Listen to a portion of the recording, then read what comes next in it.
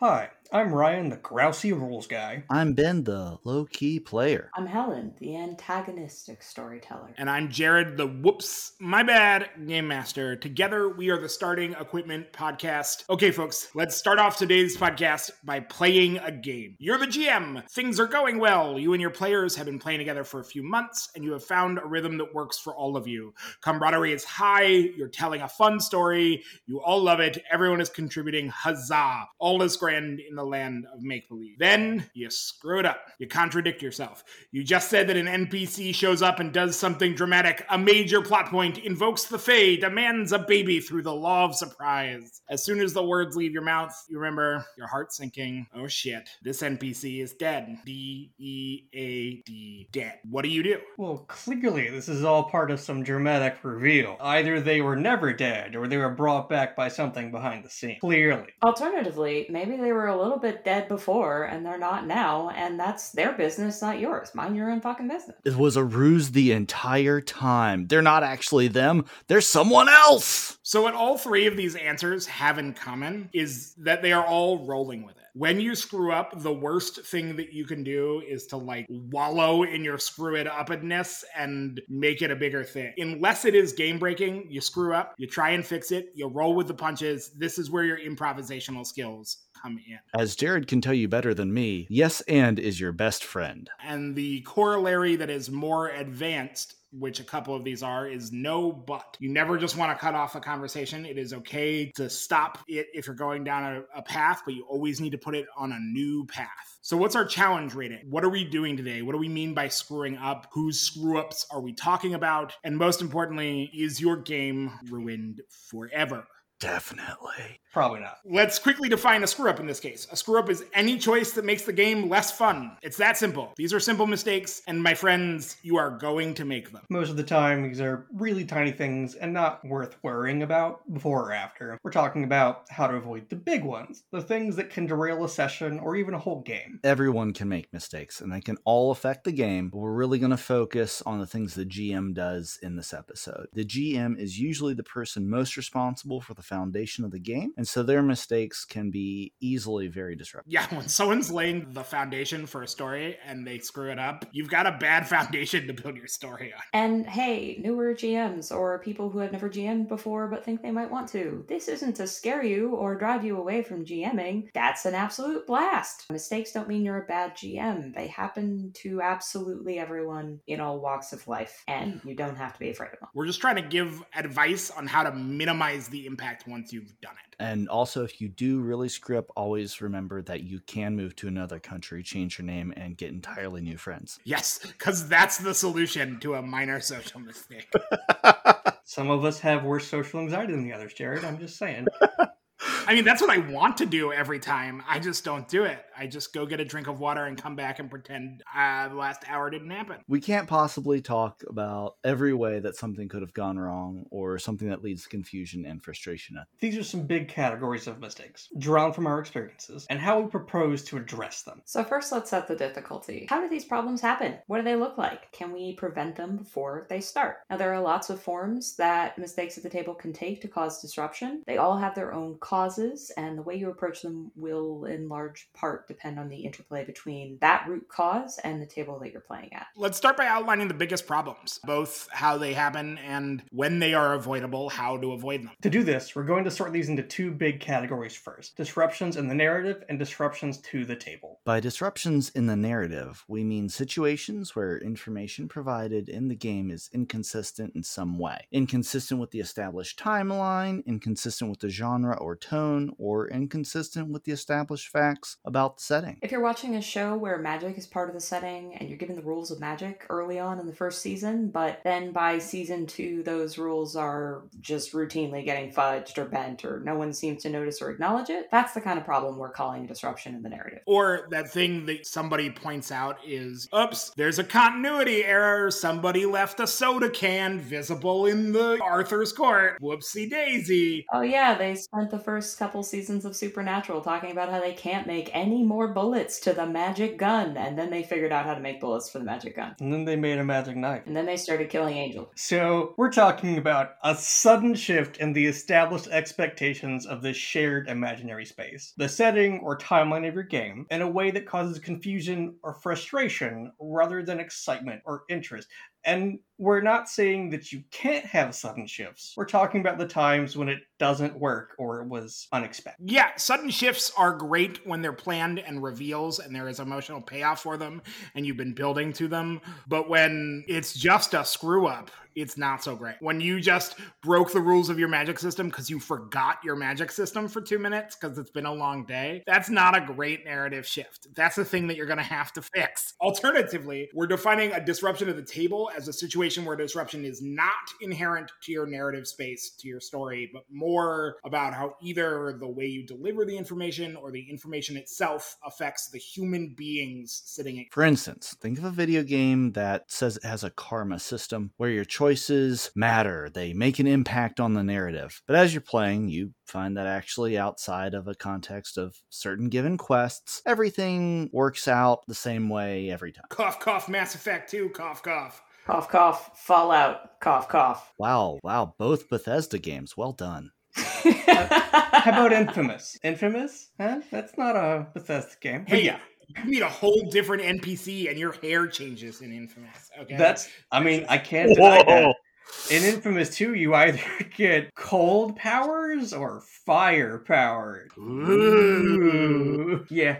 Anyways, back to the podcast that we're actually doing, and not the podcast we were about to spiral off into. In a video game, having that fake choice of a karma system is one thing. You can only expect so much from a pre-packaged experience, but in tabletop RPGs are supposed to be emergent. There's a feeling that, like, your characters are acting in and as part of the story, and that they should therefore be able to make choices of consequence within that story. If you find that nothing your characters do in a game seem to matter, or that all of your challenges and conflicts seem scripted, or in-game choices by the GM feel out of step with what you're hoping from the table, you're experiencing a disruption to the table. Probably a big one, and you should probably talk about it. Note, we are specifically not calling this a disruption at the table, but to the table. We're specifically using the more active language here because it's critical that these mistakes are dealt with right away and decisively. It's better to think of these as very blurry categories. One can cause the other, one can be a little bit of both, and so forth. But I hope you find this a useful model to approach problems in game. Okay, let's tackle the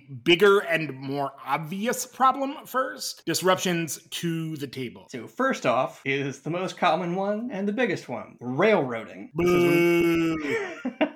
This is when the GM really wants the story as they imagined it to happen. And so they push the story in that direction no matter what the players do. It is metaphorically putting your players on a single track where they can't affect the outcome, turning them into unwilling passengers in the GM's story. Especially for a new GM, this is a common problem. I've been guilty of it myself. This is a huge problem. It can absolutely ruin a session or an entire game in a hurry. Being a prop in someone else's story isn't fun. Watching long dialogues between NPCs acted out by the same person isn't fun. What, you're not here for soliloquy night? I'm not here for soliloquy night, no. What we are here for is to tell stories together. The fun is in discovering our world that we are making together. You hear that word? Together. Sometimes we forget that this isn't the GM's story. They don't rule the group. It's a communal story that the GM is stage managing. That's it. The GM isn't in charge. They aren't dominating the group, or they shouldn't be anyway. They're the stage manager. Railroading, like almost every problem in the world, the severity of it differs wildly. It is easy to accidentally start railroading your party on the mild end of the spectrum. Often I think knowing the difference between what's positive and negative in this case really boils down to the definition given at the top. The disruption to the table, causing the game to be less fun. Yeah, gotta be really clear here. Gently pushing your players towards a story with hooks and clues and interesting shiny stuff that says, come look at me. That's not railroading. That's just storytelling.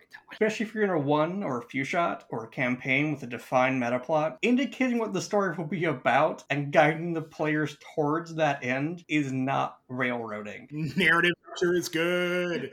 If you tell the players we're playing a Call of Cthulhu adventure, they should probably make characters who want to be in a Call of Cthulhu adventure. No one wants to be in a Call of Cthulhu adventure. You Fine. should make characters who you will enjoy watching be in a Call of Cthulhu adventure. That's fair. That's fair. And for players, if you know the game is only going to be a couple sessions long and the plot is go investigate the theme park for the MacGuffin, don't be the guy who says my character gets in a taxi and goes to spend the day at the beach. A general expectation that you will play the game in front of you is not being railroaded. Where you start to get into problematic end of railroading is if you throw a hook out there and your players are more interested in something else in the world or want to solve the problem in a way you didn't think of, and you slam them back onto your path. I have seen GMs literally have every other NPC in a town slam their doors in the party's face other than the one the GM wanted them to talk to. A character the party didn't want to talk to because they didn't find them interesting and had made the active choice that we're going to go look for somebody else with the information because we don't want to talk to this NPC. Literally the only person other than that NPC in the whole city the party could get to talk to them was an innkeeper who just said, oh yeah, you guys should go talk to the NPC. He's in that room. He's the only person in town who talks to foreigners, which the party was, and then refused to acknowledge them again. It was laughably bad and created a really serious party versus GM conflict. Unsurprisingly, that game only lasted like one more session after that. I'm going to draw the comparison to video games again, because that's the situation of you walk into the town where your reputation score is still very low and none of the NPCs will talk to you except for the quote-unquote shopkeep NPC who won't trade with you but just tries to direct you to the plot, and that's the only thing they repeat saying over and over until you go talk to the NPC. Yep, that's exactly where we were. That's what happens when everyone in the party makes charisma their dump stat. We didn't. We had social characters. He just Anyway. Rage. You should always be enabling your party to do what they need to find the fun. If you notice that your party isn't engaging with the story as you intended, what to do is simple. Stop the action and talk to your group out of character. Ask some questions and try and find out what's going on. A list of things to keep in mind or to ask are, hey, you guys don't seem to be engaging with my plot. Is it confusing? Is it boring? Is there something else you'd rather pursue that's in front of you? Oftentimes, if you are playing a game that has a bunch of story threads, they may just be focused on another one right then, which is totally fine. Just start emphasizing that thread and kind of table what you had going on. Some other questions might be, is there an NPC you don't like? Is this story thread interesting? Is there another type of activity or story you guys would like to be engaging in that we're not doing here? Do you not feel like your character has a way to interact with this plotline? Or should we take a break for a bit? Which truly, this is not necessarily a condemnation of your work as a storyteller. The transition from feeling it to not feeling it, where pieces of media are concerned, are pretty much instantaneous and sometimes just boil down to a gut feeling. Like maybe there aren't intricate answers to any of the questions above. Maybe the answer is just a sigh and I don't know, man, I'm just not feeling it right now. And that's okay. You can roll with that too. As someone who struggles with paying attention all the time, sometimes I'm just not going to feel it. I was about to mention a specific case of that. We had a time in Hunter where like the whole group wasn't really interacting. And I was like, hey guys, do you not like this story? Are we not doing it? And Ben was just like, can we talk about sports for 10 minutes? And we talked about sports for 10 minutes and then everybody was back in it. We just needed to not be doing the thing for a second. And that's fine. Before we go to the next part, I want to mention a different kind of railroading we haven't talked about yet, which I have just named rail switching, which is where the GM makes a plot but hasn't finished it or doesn't have a part where you can interact with yet. So they introduce it and you try and interact with it, but then they suddenly like, yeah, no, you can't go that way. The corridor is full of mist. You have to come back. That is absolutely railroading or rail switching, as I've now decided that it's going to be called.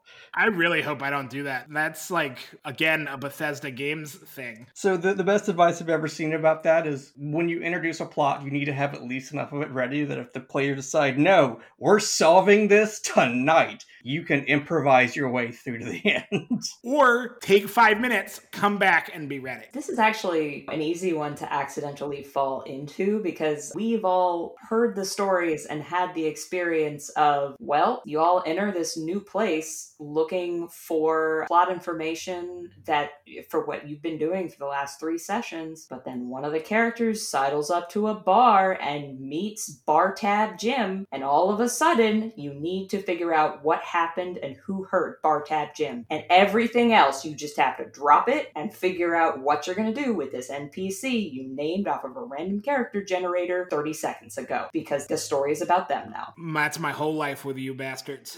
I mean, there is something, and I think I'm slightly repeating here, but there is something to be said for when you're in the middle of a really tense, for just being like, okay, real life is real intense right now. I would like this game session to be about chasing some dumb monster that I can easily solve and won't have worldwide consequences regardless of my choices. For real. Players, if you are feeling that way, please, please, please, please, please tell your GMs. They will not be upset. GMs love those sessions. They take way less planning. They are still fun. They let you do silly things. Just tell a dude. This does involve some self-reflection. As we have been playing Hunter for past 6 years, I have 7. over 7 now. Wow. 7 now. Started more and more to realize when I needed one of those sessions. That's an indication of burnout. That's some burnout management. Just being aware of it as you go, catching it, and not letting yourself get ground up by it. And there are games where I didn't do that, and now I can't play them anymore. You murder everyone or something? No, it's just like, I can't play Werewolf the Apocalypse right now, because I can't play a game that's about staring down the hopeless death of all life in the world and Gaia. Like, I can't do that right now. Jesus, we're not because I drinking didn't pay enough whiskey attention for this. to my burnout. Okay, let's not to railroad our podcast, but let's get back to the next GM screw up. It's not railroading, we're following our outline. Okay, so the next problem. It's rail switching, sorry.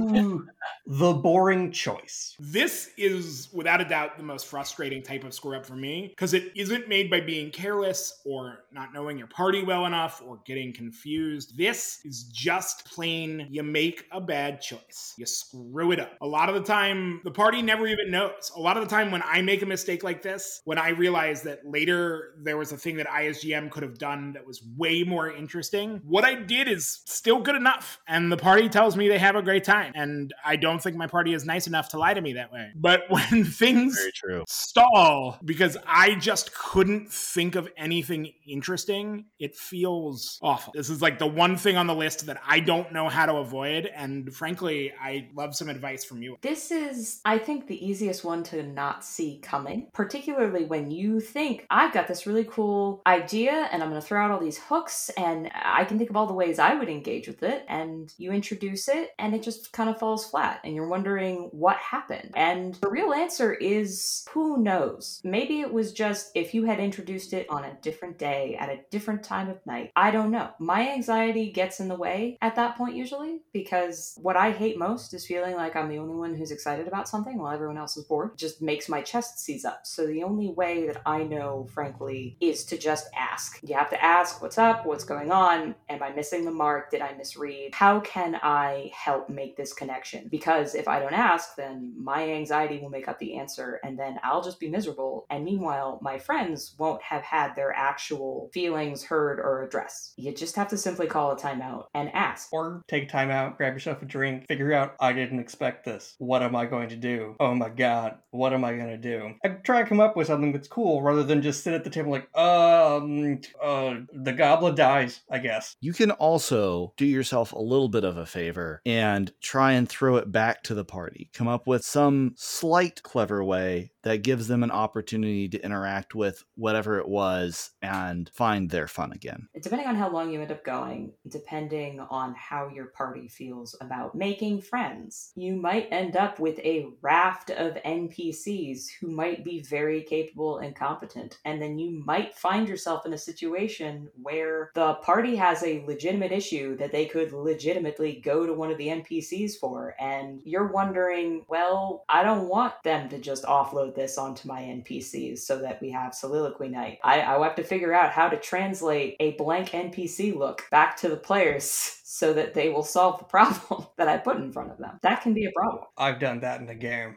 I had to have an NPC get ambushed and wounded so the players would stop bringing him in all their combat encounters. We do that to Jared all of the time because he'll give us a plot and we'll be like, don't we know like 5 people who deal with this specifically? And he'll be like, yes, you do.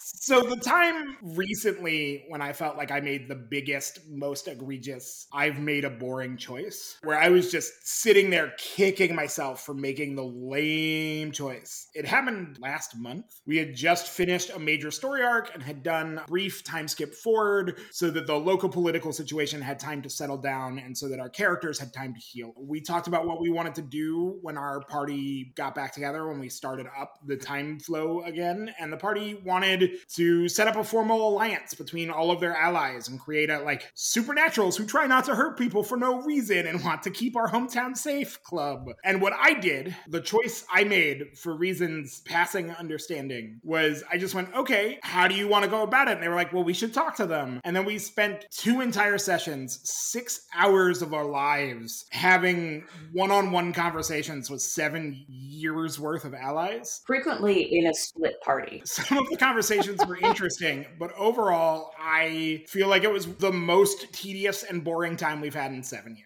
I was kicking myself the whole time because halfway through the 4th of like 8 or 9 of these conversations, I realized what I should have done. Any guesses? What would you all have done? I probably would have at least done either a montage, because everyone loves a good montage, or some kind of fast forward to at least get through some of that. So it doesn't have to be blow by blow played out. I think also we should provide some context for the situation too, because this is a good example of outside circumstances running headlong into an in-game problem. We were just coming off of a hiatus for, I think, over a month. And so everyone had some rust to shake off, us included. We didn't have an option to not take that break. Real life happens that way. But as it was, we might have just flown through that scenario if we weren't coming off of, 6 weeks without playing? And so after 6 weeks or so without playing, we ended up at the point where, okay, now let's do that complex social political intrigue to balance the goals of half a dozen supernatural factions. And meanwhile, in my brain, I'm actually going, what was the rolling syntax for the server dice bot again? And like, that's nobody's fault. That's just how it goes sometimes. I think that's really important context for the scenario.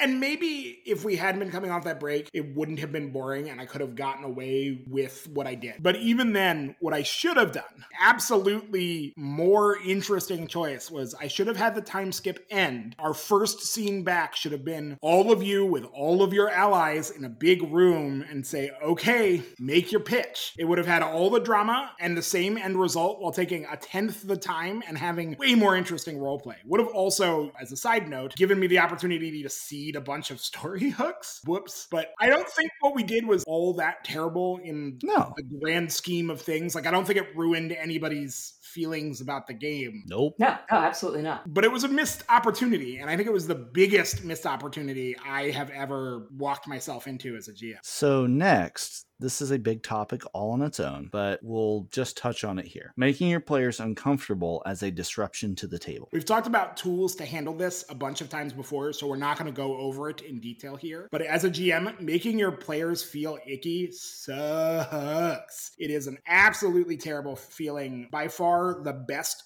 tool here is prevention. If you're not familiar with safety tools in gaming, it's worth a Google, or you can listen to our Session 0 episode where we talk about this subject extensively. Self-plug. And That's it's right. worth saying that this can happen even if you have proper safety tools in place and people are taking each other's joy seriously. You have to be on the lookout if a player starts acting acting in a way that's different from normal, keep an eye on them, and when it's appropriate, ask if everything is okay. Maybe they're just out of it this session because they're exhausted or having some big life event going on and they want to play, but need it to take a more backseat role tonight. Or maybe you're on new ground that they hadn't considered and are realizing that, oh my god, I have a new veil or line that I didn't know about and just don't want to interrupt my GM as I feel cripplingly socially awkward. Mood, honestly. Fucking mood.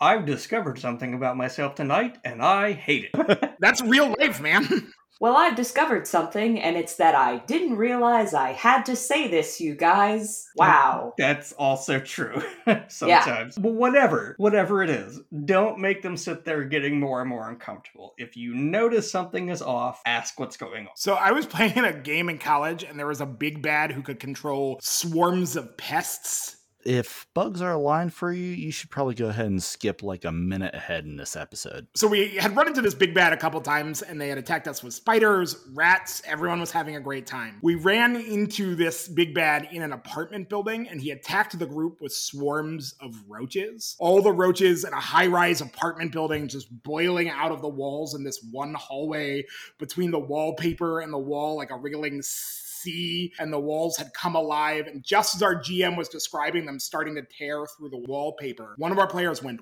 white. I legit thought the guy was gonna pass out. Turns out we didn't know because he didn't want to talk about the stress of life. He was here to get away from it all, but he had just had to move out of a new apartment a week after he moved in because they had a really bad roach infestation, and he hadn't even realized it himself, but roaches were now a hard line for him. Dude was absolutely shocked that it bothered him, but he looked like he was gonna throw up and then pass out. There's a bit where we put safety mechanics aside and we just kind of have to fall back on what we hope is common sense and common decency. So players are not their characters. Characters can commit terrible acts for reasons that are supported by the narrative, and that doesn't necessarily affect them players as people. But that's also not necessarily a free pass to gratuitously described acts of egregious fantasy violence that mirrors actual real-life violence and tragedies visited upon people every day, especially without everyone at the table being 100% read in and in agreement on that particular tone. The other part of prevention is just being cognizant that fixating on depravity and violence for its own sake is liable to result in crossing a line or a limit that either the table or an individual may not even realize they had until they were stuck in a situation of discomfort. If your players ever seem to forget the specific character choice is an act of depravity just because it's being done to a villain, sit and think about the environment you're creating or participating in that game and be aware that you're much more likely to cross lines or limits either the GM or the players don't realize they have. The D&D murder hobo fantasy violence simulator aesthetic, where murdering and killing sapient peoples is absolutely a setting norm, definitely plays into these risks. And at the same time, I remember vividly the kind of player in various World of Darkness games who, when asked to ease off the gas a little bit, responded, "It's the world of darkness, not the world of dimness. If you can't handle that, you shouldn't be here." And pro tip, they're wrong. They shouldn't be here. You should kick them out of your game. Because if they aren't willing to contribute to making the space safe for everyone in the game, they're not good people, and you shouldn't play with them. Full stop. So I had a friend who ran D&D for a long time, and he switched to an Eberron game, and he even told the players ahead of time, this is Eberron. Eberron's a very cosmopolitan setting. There aren't really inherently evil cultures or anything. One of the players didn't pay attention to that, so he ended up killing some goblins, and he became a serial killer in the setting, because the guards were looking for this guy who was just going around murdering people. Whoop. Yeah, I think D&D is trying to be a little bit better about there aren't just inherently evil people, but that is a very big and legitimate complaint about that whole property and that whole genre. Let's shift gears now to talking about disruptions to the narrative. First up, breaking continuity. Sometimes, no matter how carefully you GM, you are going to contradict yourself. Except for me. The longer your game lasts, such as 7 years, say, the more common this is going to be. You can cut back on the number of these by keeping careful notes, but if your game gets complicated enough, it's just going to be inevitable. In our Hunter game, we have played approximately 330 3.5-hour sessions. We have played approximately 1,200 hours with the same characters in the same world. My notes are over 100 pages long, and we have literally hundreds of named NPCs. This is a mystery investigation game, so over the course of our lifetime of our game, we've had thousands of... I take great notes, as do multiple of our players, but sometimes you're just gonna forget the name of that NPC who was critical to a subplot 4 fucking years ago. Wow, 1,200 hours? That's almost near my Civ time. Woof, double the sadness. When you notice that you screw up a detail, fix it ASAP. Clarify what you meant to say, what is really going on. Usually it won't derail you too much unless you fail to notice it for a while. Usually it won't derail you too much unless you fail to notice it for a while. When you screw up big, when you create a major continuity problem, you have 2 choices. I recommend picking whichever will be the most fun or create the least disruption. Solution 1, just come clean with the table and wreck on the situation. Pretend it never happened. Roll back as far as you need to in the roleplay to not have to be disruptive and just move on. Explain why as much as you can. Work with the players. They'll be able to help decide where to insert the rollback for the least chaos. We're not playing mind games with our friends here. Just be clear that you messed up and you need a do-over. You don't have to be perfect. Solution 2. And okay, I'm letting our listeners in on a big secret, something I have literally never told the 3 members of my party who co-host this podcast with me. It's a thing I do. Confession time. I've only had to do this 2 or 3 times, but I've had to do it. When there is a major continuity issue and it has had a big enough effect on the game that you can't easily roll it back, and you're quick enough on your feet to notice it before your party does, just lie to them. Lie to your party. Pretend it was always a part of your secret master plan and make it a reveal that shows something new about the world. Just roll with it. Then you're going to be able to insert like a thunderclap or a dun-dun-dun sting in here, I assume, for that dramatic reveal. Maybe a massive gasp. We can do that. We can do that. I think you should put in the no from Darth Vader in episode 3. I don't really want us to be DMCA'd by Disney to eternity. That's fine. That's fair. What about the scream that's in everything? That scream. The Wilhelm scream. Yeah, that one. Just insert that. We could do that. So now you put yourself on the spot, Jared. When did you do that? So the one that sticks out is we had 2 NPCs, both of them were changelings. I had originally intended for one of these to be a part of the changeling conspiracy the party was investigating, and for the other changeling to help the party and eventually offer to be a double agent and a way in. That was my plan. But I mixed up the names and had the guy who was supposed to help them and eventually be a turncoat for them do some like obvious bad guy stuff, not okay. And there was no coming back from it, so I just switched it, and the whole group of changelings were in on it and were trying to corrupt our party and tried to make a bargain with our party. So instead of there being like 2 bad changelings in this community and the rest of them are morally gray to good, we just ended up with 6 changelings who are all in something evil. Another day, another bewildering supernatural crime scene to cover up with a targeted arson. I mean, we never knew, right? Is that the reason why we keep mixing up Roland and Ronald? No. It's not that. This is just originally Ronald, who is one of these changeling NPCs, was supposed to be not involved in the plot of capturing children, and he was supposed to just help you. And then we met Roland later, but he wasn't involved in that first set of stuff. He was. But he was because he was an oathbreaker. That's why the other changelings wouldn't deal with him, because he was an oathbreaker, because he helped us. Eventually. Yeah, you earned his trust and he became an oathbreaker, and now nobody wants to talk to him and won't invite him to their birthday party. We'll invite him to exactly one birthday party. It's Pixie's birthday party because she loves him. But anyways, you changed it, but it wasn't something that you had to change that we were aware of. That's why I say, like, I was quick enough on my feet, but I was definitely like, oh, I just put myself in a situation where the story I had planned to tell no longer works because I screwed up. I'm gonna roll with it, and I was,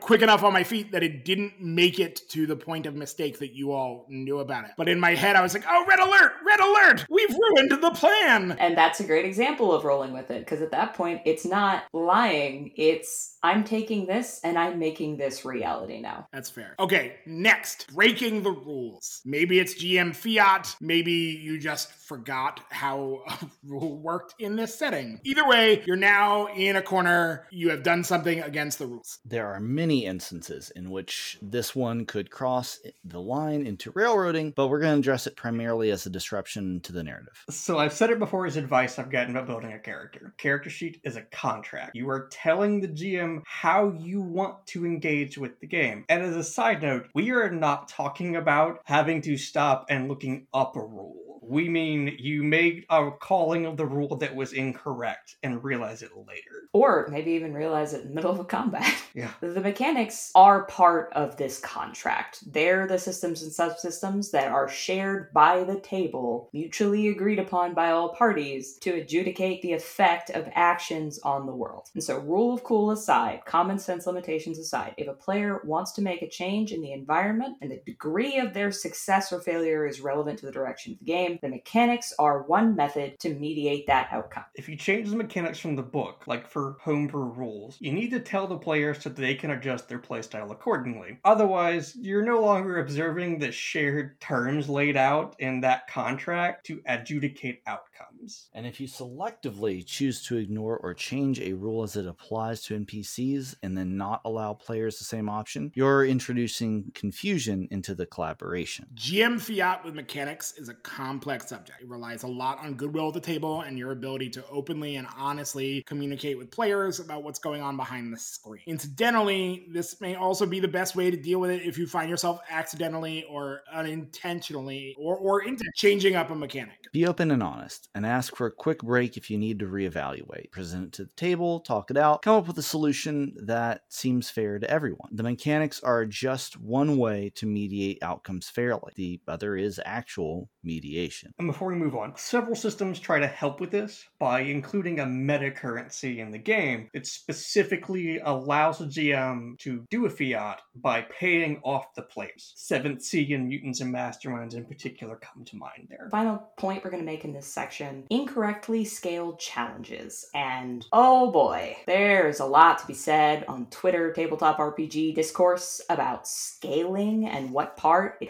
plays in a game, and we are not going to touch most of that. Alright, so let's say your characters have arrived at a situation where, whether by their own actions or the actions of NPCs, they're now at a serious risk of not just character death, but maybe even the dreaded TPK, total party kill. You didn't want this to happen. Maybe you didn't realize those extra couple of flaming skulls would do that much damage, or that the party would split up when they did, and the least combat capable pair of your characters would stumble into the big bad lair without their combat monsters nearby.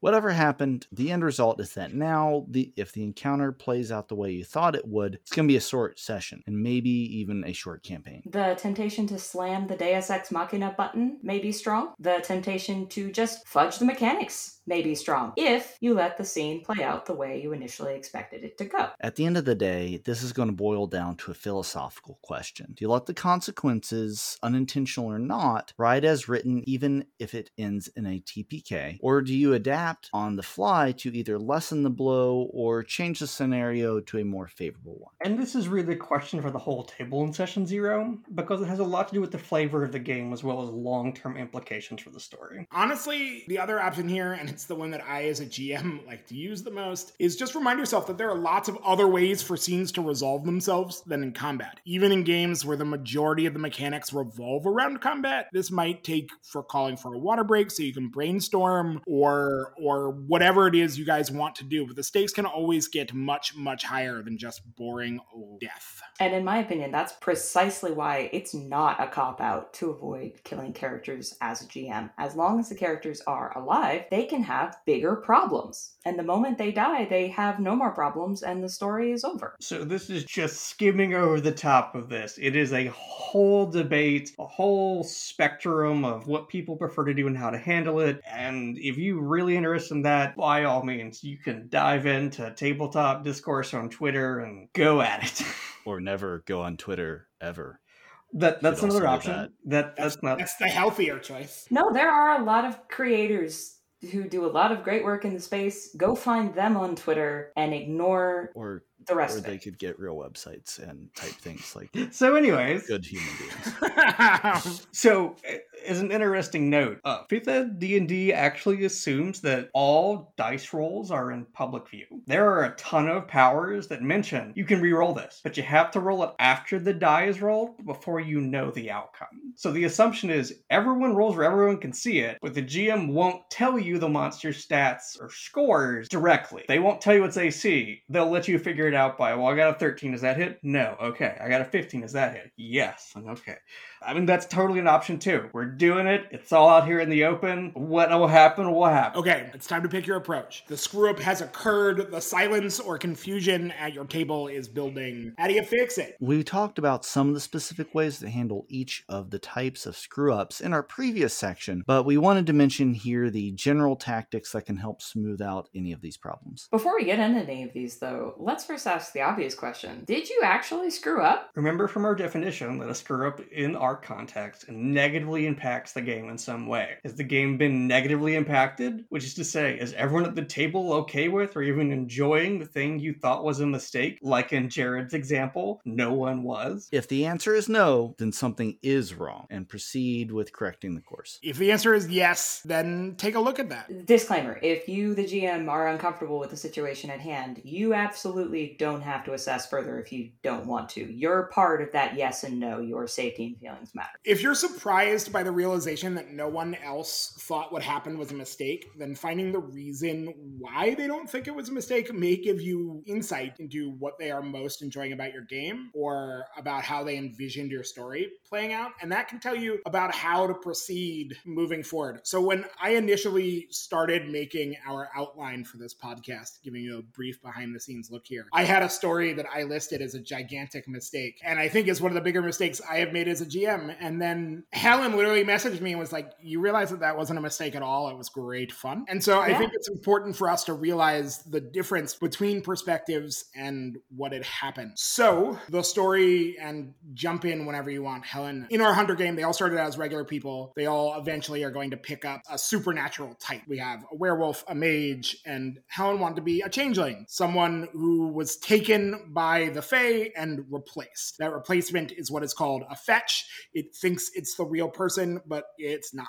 And so to kind of initiate this process, this was a surprise. This was a surprise I discussed with Jared. We didn't tell the other players about it. The goal was that over time, the character attributes begin to diverge until potentially it hit a point where the other people in the party were like, wait a minute, she would absolutely never apologize for doing that, you know? And what kind of ended up happening was, after discussing it with Jared, we agreed. Jared will take what he considered blame for this, but we agreed that we kind of wanted this to be a slow burn. And the result was that character development was so gradual that it really came off to all the other characters as this character has just recently gone through some shit and took a hard look at their behavior and has started to make some really positive steps for their own self-image and has really just kind of come out of it a better, warmer person. The part of it that I consider a screw up is that multiple times throughout this process, Helen came to me and was like, should I push harder? Should I make it more obvious? And every time I was like, no, let's keep it a slow burn. Let's keep it a slow burn. And I think that I made it too slow to the point where when we eventually wanted the story to go that way and wanted them to realize that the real character had been taken and they needed to go rescue her, I basically had to hit the party over the head with a hammer. We basically had to do a Deus Ex Machina because we had backed ourselves into a corner by small change after small change. And the reason that I didn't think this was a mistake, though, is because the story I specifically wanted to tell was Changeling is frequently set up for the fetch to be an antagonist. They're the shadow of you that goes on and lives your life after you've been stolen by the Fae. When you come back to find that nobody missed you because maybe this not you has already chased off your entire family or gotten fired or etc., ruined your life, you have nothing to go back to. But we're playing hunters. All these characters are monster hunters. If I introduced a fetch as a monster, then that's a very easy problem to solve. A less easy problem to solve is, what if you come back from Arcadia and find out that the shadow of you, the least of you, is somehow better than you ever were, and it's the monster that they care about, not you. I want to be clear. I think that that is one of the best stories we have ever told together, and I think that that whole arc was amazing. The part of it that I consider to be a mistake, and consider to be a big mistake, is that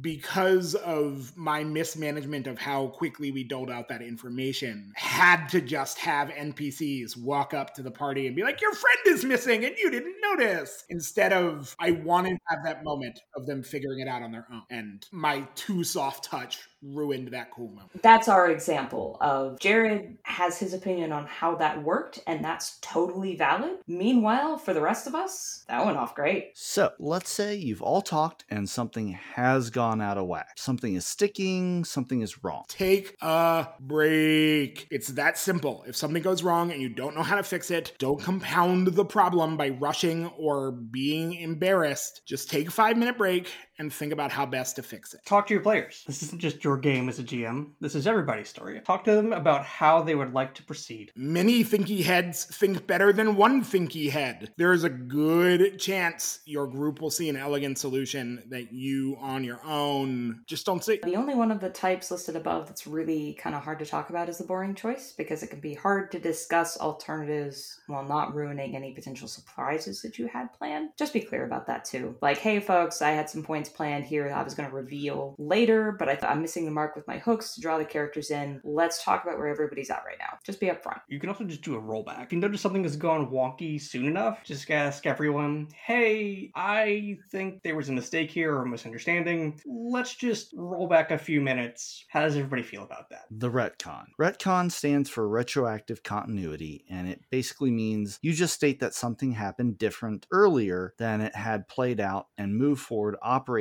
as though the original way never happened. Just operate with the new stated past. Terrible for governments and politicians, but great for role-playing games. And it can frequently solve a problem quickly and without requiring the group to cover too much of the same territory. Like, yeah, you found shotgun shells earlier, not 9mm rounds. My bad. Can I get terrible for governments and politicians, but great for role-playing games on a t-shirt? We should sell that. Yes. We should sell that. We could sell a bunch of and the merchandise is born.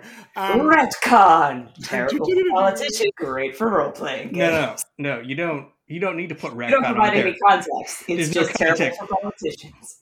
Great for role-playing games. Here's the thing. You have a bunch of these shirts. Retcon, great for natural 20s. Great, it's... That's the whole tagline. That's our new tagline for the whole show.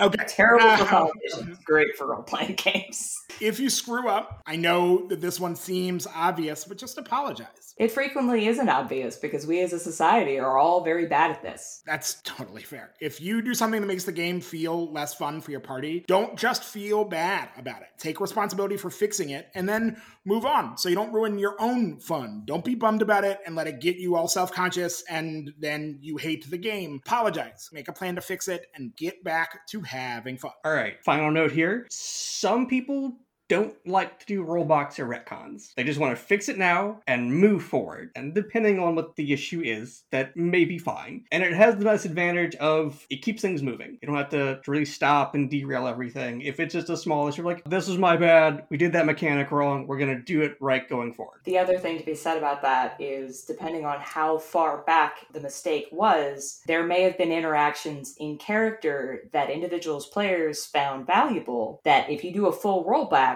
oh, well, shit, did that not happen? Maybe you can work it into a retcon. But again, maybe you just go forward. Maybe you just fix it going forward. Time to roll the dice. How do you avoid screw-ups or even turn them to your advantage? Let's be damn clear. Sometimes the moments where everything falls apart can turn out truly, memorably, and positively if you keep your head. This is what separates great GMs from good GMs. The ability to turn something that isn't going how you planned into something that is truly, truly memorable. Whether it be taking taking something your players did that truly shocked you and running with it, or recovering from a gigantic mistake? So I played in a 4-year-long game of Exalted 2nd Edition in college. It was awesome. It was a great game, and I really love our GM. I'm about to tell a story about our GM screwing up in one particular session, and if you're listening, I think you were a great GM, but I mean, I thought this was a screw up. 2nd Edition of Exalted you could actually put points into your character's foundational moral guidelines on a 1 to 5 scale. So you could have my character's conviction 1. Okay, I change my opinion about stuff a lot. And then you have I am conviction 5. I never, ever change my opinion. When I believe something is right, I am doing it. The game expected you to play this up, and he had made it a point of emphasis in our whole story. I was playing a character who was a conviction 5, compassion 5 character, whose story-long goal was to free my people who had been enslaved and to lead them as their leader back into being a glorious nation like they once were. Our whole party had hopped on this. We had done it. They were a small nation. They were getting bigger. They were getting more powerful. Everyone was having a great time. We were ruling this nation. Our GM wanted to tell a story about our characters and not about our characters as leaders of a nation or politicians. And even though the party was doing that, that's not what our GM wanted to do. And so he had the big bad of the setting, the wild hunt, the ones who were there to hunt the types of characters that we were, had the entire thing basically show up over the horizon, and they have come to squash your rebellion. And we had a choice. Our choice was we could either abandon everything our characters had worked for the last year, abandoned, our nation to be slaughtered, and our characters to live and fight for revenge, and also violate everything our characters stood for, or we could have a complete TPK and all die.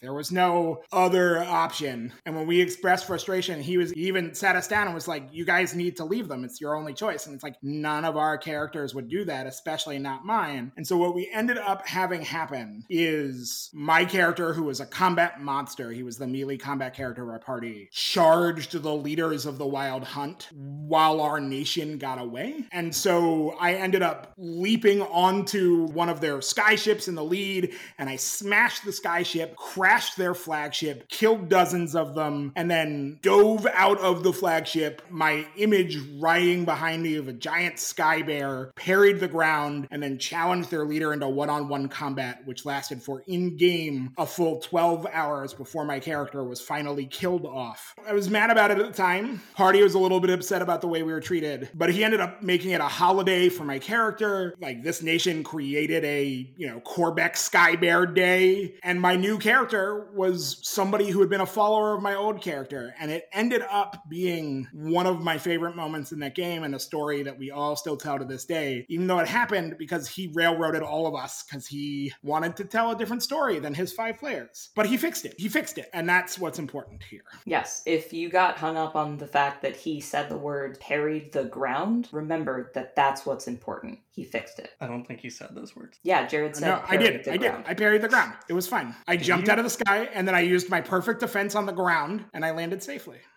But that's not important. We're moving on. And now we have come to the end of our episode. It is time for my last and favorite section. Helen Spells, what you got for us this time? Play the weird niche character concept. Do it. You know the one, it's stashed in the back of your brain closet behind a mop because you're afraid that it's too much, because someone on the internet posted once about, everyone wants to play a multi-class tiefling, artificer, bard, barbarian nowadays. I don't need all that extra glitz. I just play human fighters. Or, another La Sombra Anarch. Why can't anyone color within the lines? No more. Eat your damn imaginary cake, and then eat another imaginary cake. Have your cake, bake it into a pie, empty an entire can of whipped cream onto it, and then eat it while giving your middle finger to the self-righteous, self-appointed literary establishment of monochrome gaming. There's nothing wrong with choosing to play a character type that is common or standard within a setting, whatever that means for the setting, but it doesn't make you a martyr of gaming purity. Maybe your weird concept doesn't fit the tone of a specific game that you're in. That's fair. Play it in a one-shot. Play it in a different game. Just play it. Life is short. Time is precious. I'm siding with, I think it was Neil Gaiman who said here, don't kill your darlings. Kill everything except your darlings. And play on fearlessly, you perfect Technicolor weirdo. That's all. Well, I'm Ryan, the grousy rules guy. I'm Ben, the low-key player. I'm Helen, the antagonistic storyteller. And I'm Jared, the whoops, my bad game master. Together, we are the Starting Equipment Podcast.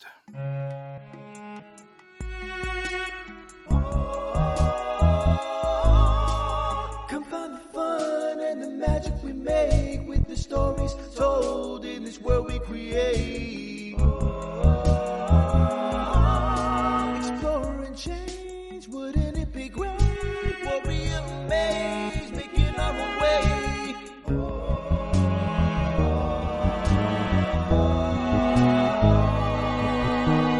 Come take part in a world we create. Communicate, a whole universal way. Being together is medicine. So come now, it's only right.